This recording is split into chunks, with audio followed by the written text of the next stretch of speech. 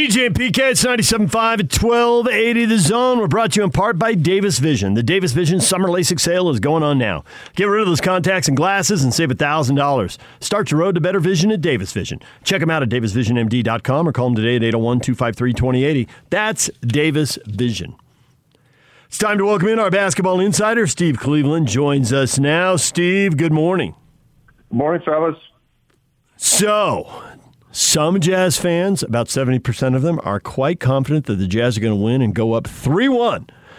The rest of the folks are worried that the tide has turned. The Clippers are about to tie it up 2-2. They're probably obsessing about what happened in the series with the Mavericks. How much confidence do you have in the confidence the Clippers showed in Game 3?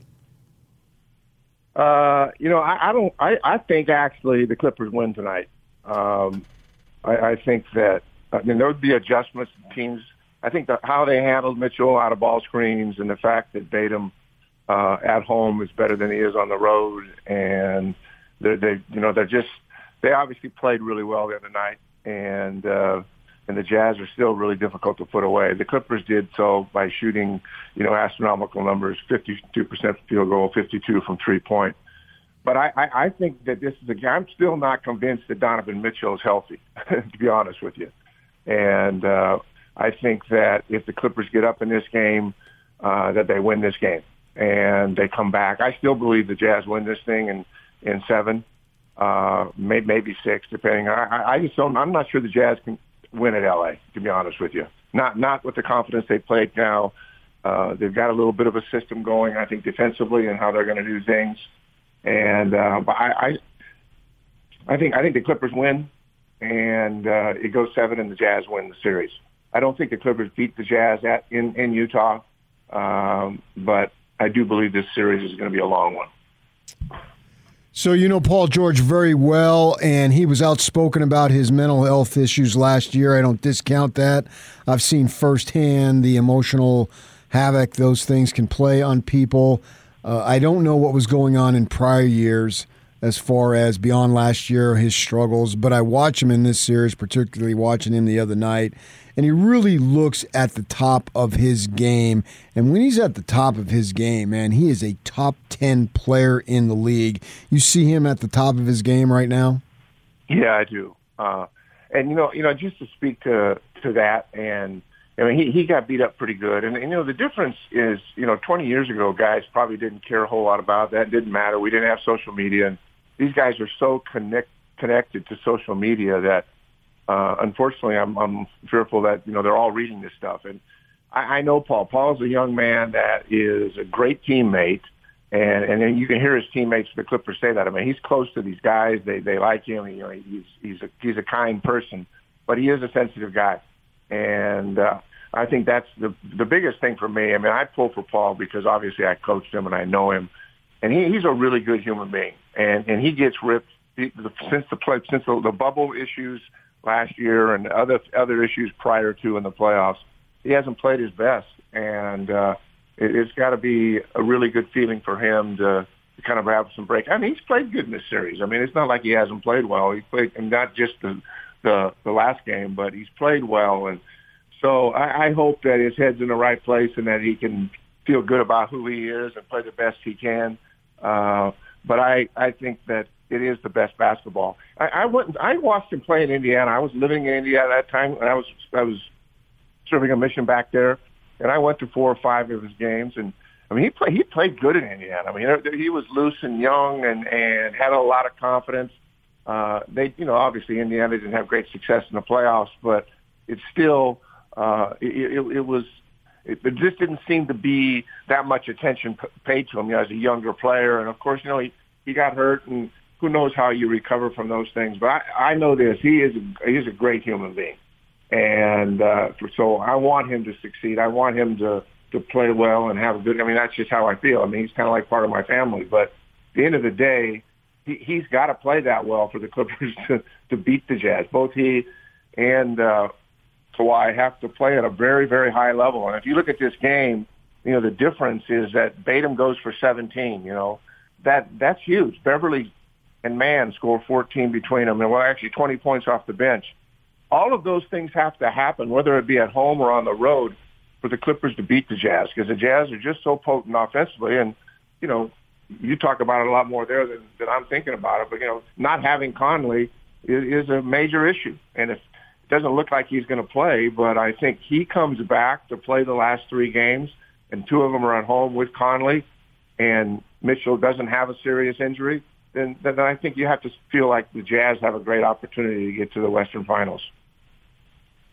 So PK and I always go round and round about this, and it's a perfect question to go round and round about, so I don't know if you can settle it or not.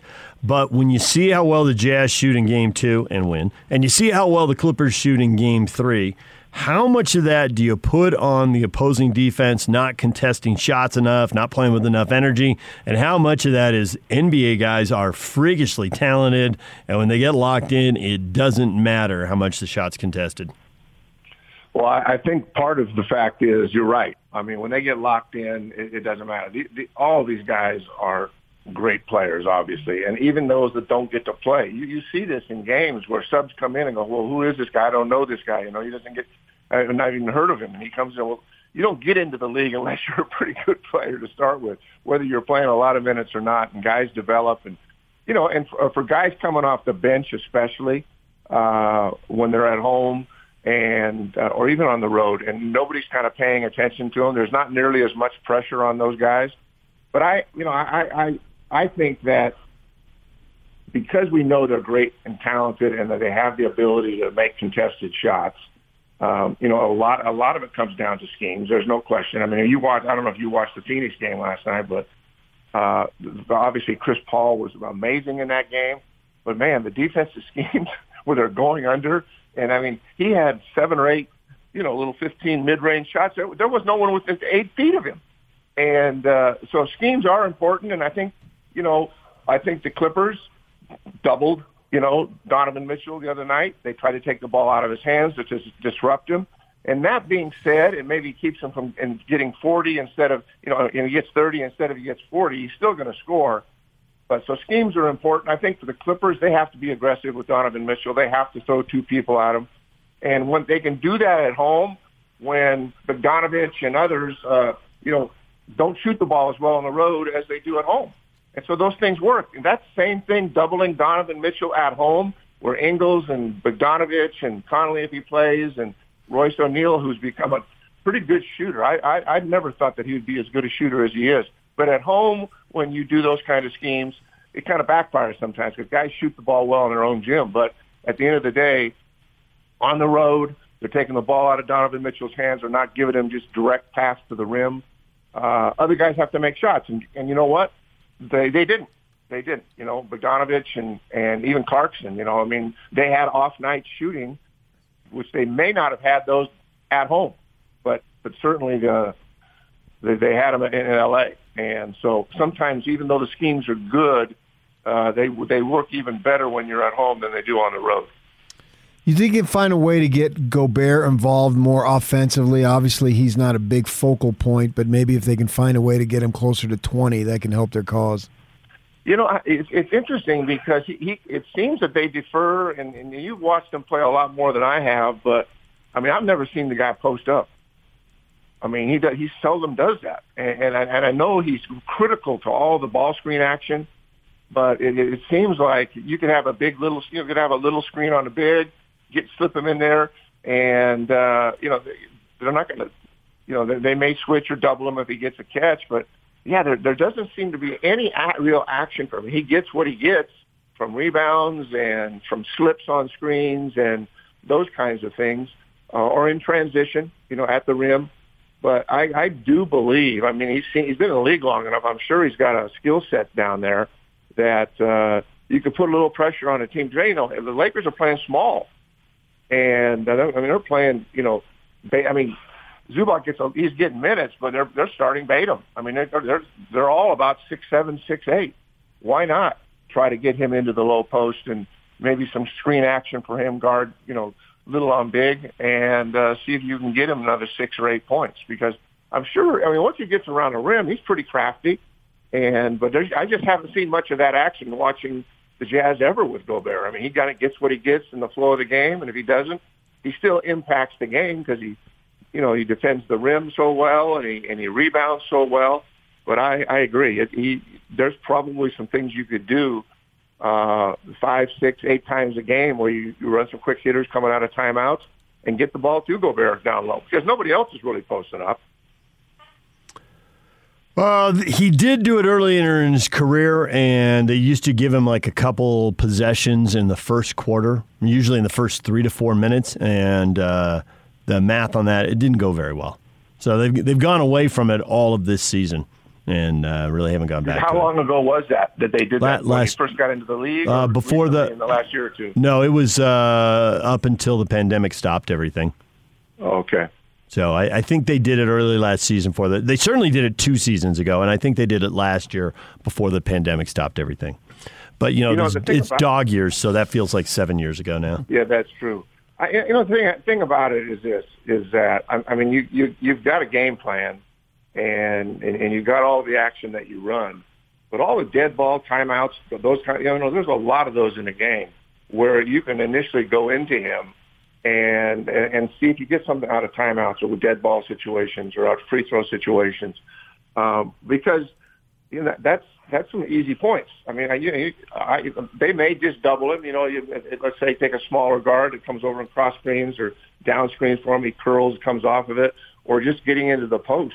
And I haven't watched him enough to know if he's good over his left shoulder or good over he's probably better over his right shoulder. But I'd have 4 or 5 things that you could do for him during the course of the game when maybe it's been difficult getting a basket and you want to get inside or get another opposing post player in foul trouble.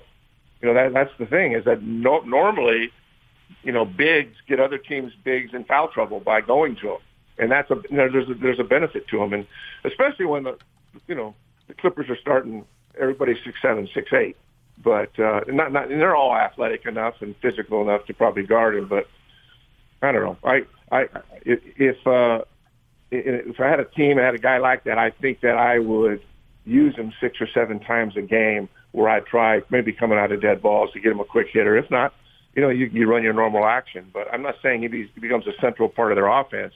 I'm just saying that he could probably score 3 or 4 more baskets if some things were run for him. Reggie Jackson been shooting real well and has been a little bit of a difference maker here. They didn't win the one game, but they did in Game 3. What do you do with a player like that who's a role player, but all of a sudden has found his touch as far as the Jazz perspective? How do you handle it? Obviously he's got their full attention now, and you think. I watched the game before where Patrick Beverley took 2. When the game was competitive and tight, and he takes 2 or 3 shots, and Patrick Beverley has a role on that team, but he can't play extended minutes because he can't score. And if there's nothing on the line, he may make an occasional 3. But he's way better for the Clippers than Patrick Beverley ever was. And Rajon Rondo is really not even playing either, because he has a hard time, a more difficult time guarding. Rondo is really good offensively, but with Jackson coming in and shooting the ball, he gives him a third scorer. And that's why that game got away. You had Batum and Jackson. Jackson obviously has been playing well, but you had 4 of those guys all play really well offensively, and that's going to happen at home. Batum wasn't, he's 7 or 8 in Utah when he plays, 6 or 7 points, and here he's 17 and making threes. So I do like Jackson, and I think that he plays with energy. He's got some toughness to him, because that's been the weakest point of the Jazz. Excuse me, of the Clippers, is that their point guard play has been so up and down, and having him there now makes them much more difficult to defend, and it gives them another shooter. And Kennard's, the thing about Kennard is he'll come in and he can score. And obviously I think it was the first game they played where they used him in ball screens and just abused him the whole game. And I saw where they made that adjustment. They made some adjustments, the Clippers did, with Kennard, and because the Jazz are going to always attack him with, first of all, nobody can really guard Donovan Mitchell, no matter who they are, but it certainly Kawhi or Paul or others have a better chance of doing that than a Luke Kennard. So, they've made some adjustments. The Clippers made some adjustments because they were really vulnerable there. And Donovan's going to get his, but the difference is you make adjustments, and instead of getting 40, he gets 30. and that can be the difference between winning and losing. Are the Nets done? I mean, they were up 2-0 and won by 49 points, and Milwaukee's got playoff failures pretty recently, so it was just easy for me to assume, well, the Bucks are cooked. And now it's 2-2, and Kyrie Irving is hurt with a sprained ankle. Apparently he's in a walking boot on crutches. ABC and ESPN were reporting that. And the series is 2-2, and Harden still got a strained hamstring. I mean, I don't see how. I mean, Kevin Durant is a special guy, and at home they can probably, do they have home court? They probably have home court advantage, don't they? Over the Nets do. The Nets have games 5 and 7 at home. It's 2-2. Yeah, and I mean that's their only hope that Kevin Durant goes for 40 and they're able to do that. But I think the Bucks have gotten way more confident. Although I will tell you this, it's hard for me to watch Giannis just continually take his 5 or 6 or 7 threes, thinking that he's going to develop that game. Man, let's wait till the preseason next year before you start trying to figure that out. And I just don't. I mean, the guy contributes and does so many things, and maybe they feel like the coaching staff feels like, well, he's entitled to have a few threes. He does everything else for us, but man, oh man, the numbers tell you that that's not a good shot for him right now. And so I like the Bucks winning that thing if Harden and Kyrie don't come back, because you're in a situation now where having Middleton and Holiday and Giannis, and what can you say about Tucker? Man, what a warrior! It's funny those two played against each other. I've forgotten that. And but if those two guys don't come back, the Nets don't win this thing. I mean, they get beat by the Bucks, and but we'll see. I mean, Kevin Durant's capable of carrying the team at home, but it doesn't look good. It doesn't look good, and that would be a shame for the Nets, considering all the pieces they had in place. But that's the nature of this game. So if neither one of those guys come back, I see the Bucks winning this thing. I think they're going to be more confident, and they just got more size and more athleticism than the Nets have.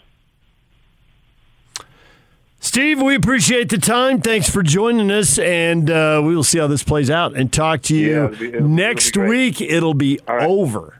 Yes, sir. Hey, you guys have a great week yourselves. Take care. All right.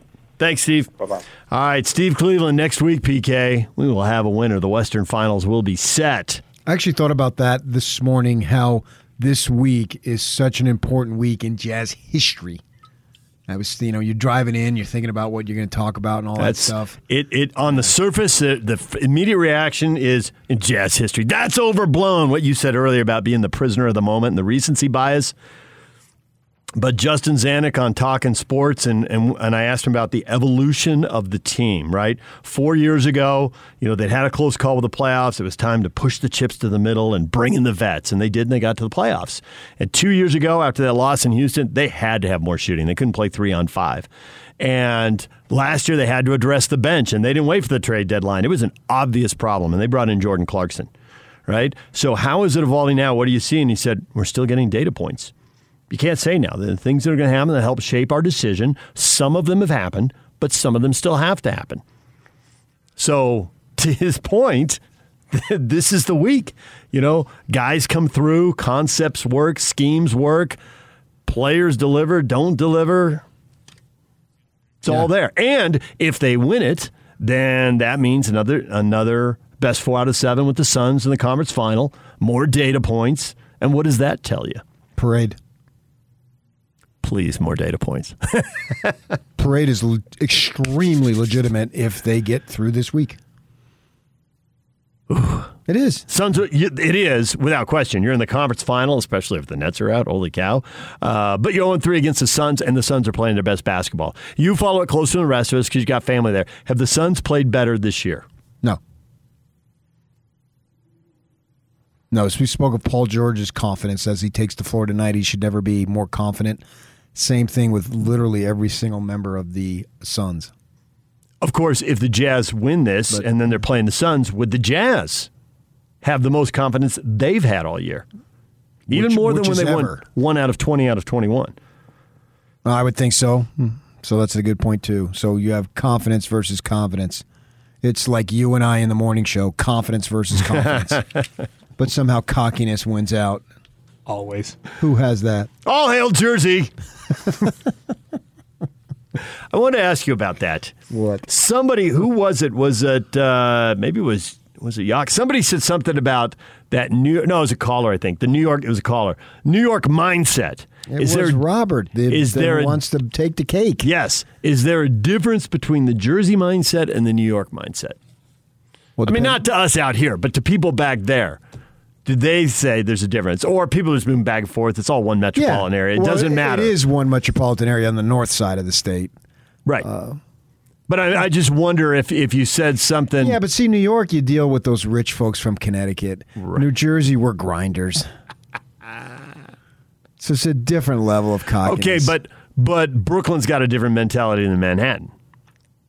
And my grandmother Brooklyn's got some grinders lived too. in Brooklyn right. when I was a kid. We would visit her quite often in Brooklyn. And yeah, I identify with the Brooklynites. All right, DJ and PK, it's 97.5 and 1280 The Zone. It is time to get another golfer. It's the Uinta Golf U.S. Open giveaway. Be caller number 12 right now, and you will be assigned Louis Oosthuizen. There it is. And if Louis wins, you will receive a Callaway staff bag. It's brought to you by Uinta Golf, serving Utah golfers since 1971. Assigning all the top 25 players, and a 26th entrant will get the field. Callaway staff bag is the big prize if your golfer wins. Louis, right now, 855-340-ZONE. Caller 12 at 855-340-ZONE.